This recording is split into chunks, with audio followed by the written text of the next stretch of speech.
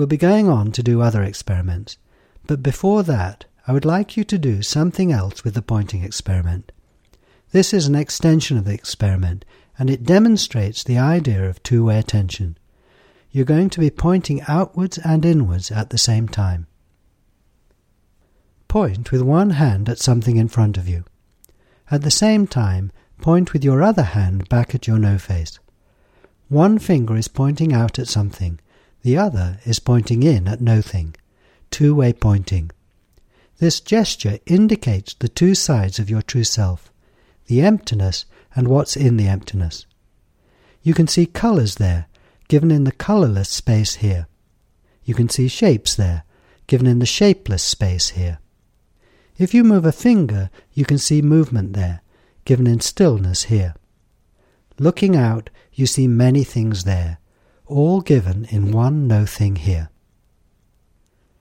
Although you can distinguish between the emptiness and what's filling it, can you separate these two sides of yourself? I can't. I find no dividing line between the space here and what it contains there. This clear awareness merges with and becomes the world. You are also capacitive for sounds, sensations, thoughts, feelings, and so on. We're attending to vision at the moment, but we'll be exploring the other senses later on. You can put your hands down now. However, see if you can remain aware of your no-face. If you find that awareness of your no-face comes and goes, don't worry, that's normal. Whenever you remember, just bring your attention back to it. In this way you'll develop the habit of being awake to your true self. Looking back and seeing your no-face is only one side of the story. There's not a lot to say about being empty, about being nothing. Here you find pure being, pure consciousness. Here your true self abides without any characteristics whatsoever. You simply are. However, the other side of the story is that this emptiness always has something in it. You're not just empty, you're empty for filling. How richly filled you are. Everything is within you. I find it amazing that this emptiness has things in it. I look out of this clear, edgeless window, out of pure being, and surprise, surprise, I find the world.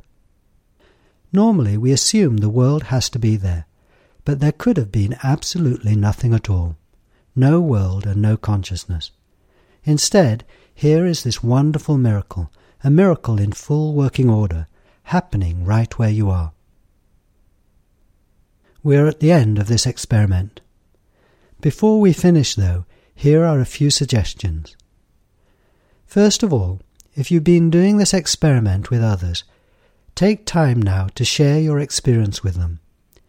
Each person will have their own unique response. Hearing about the experience of others can enrich our own experience and give us new insight and understanding.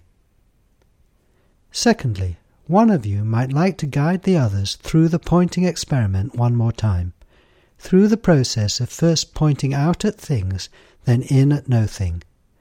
A great way to learn is to teach. Doing this can also demonstrate how easy it is to share this experiment, to pass on awareness of our true self. And finally, only go on to the next and following experiments when you're ready. You can, of course, do the whole workshop in one go if you want.